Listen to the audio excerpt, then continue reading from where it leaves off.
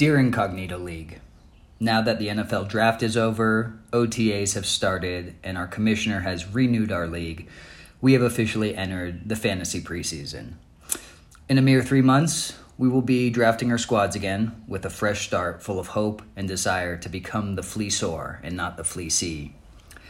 As we venture into our mid-30s, most now married, some of us with children, fantasy football is our last bastion of male camaraderie in our lives.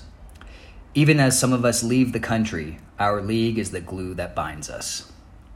I know that for some of us, our better halves don't fully understand this thing we have. For others, the pressures of fatherhood cuts into research time.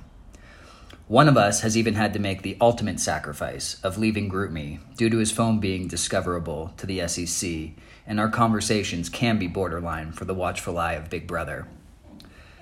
However, I know deep down that no matter what life throws at us, this league will be our shining city on a hill. Each year, as we confront the difficulties of adulthood, another fantasy season will be the light at the end of the tunnel through which we can escape the monotony of daily life. We will talk shit, attempt to fleece our brothers, and despair over missed playoffs deep into old age. With summer fast approaching, it is time to fire up Excel, start preparing for another beautiful season with the boys. Let's face it, summer, fall, winter, and spring are no longer the demarcations of our years. There are but 2 seasons now, regular life and fantasy season, and god damn it, I'm excited to enter the part of the year in which I feel truly alive.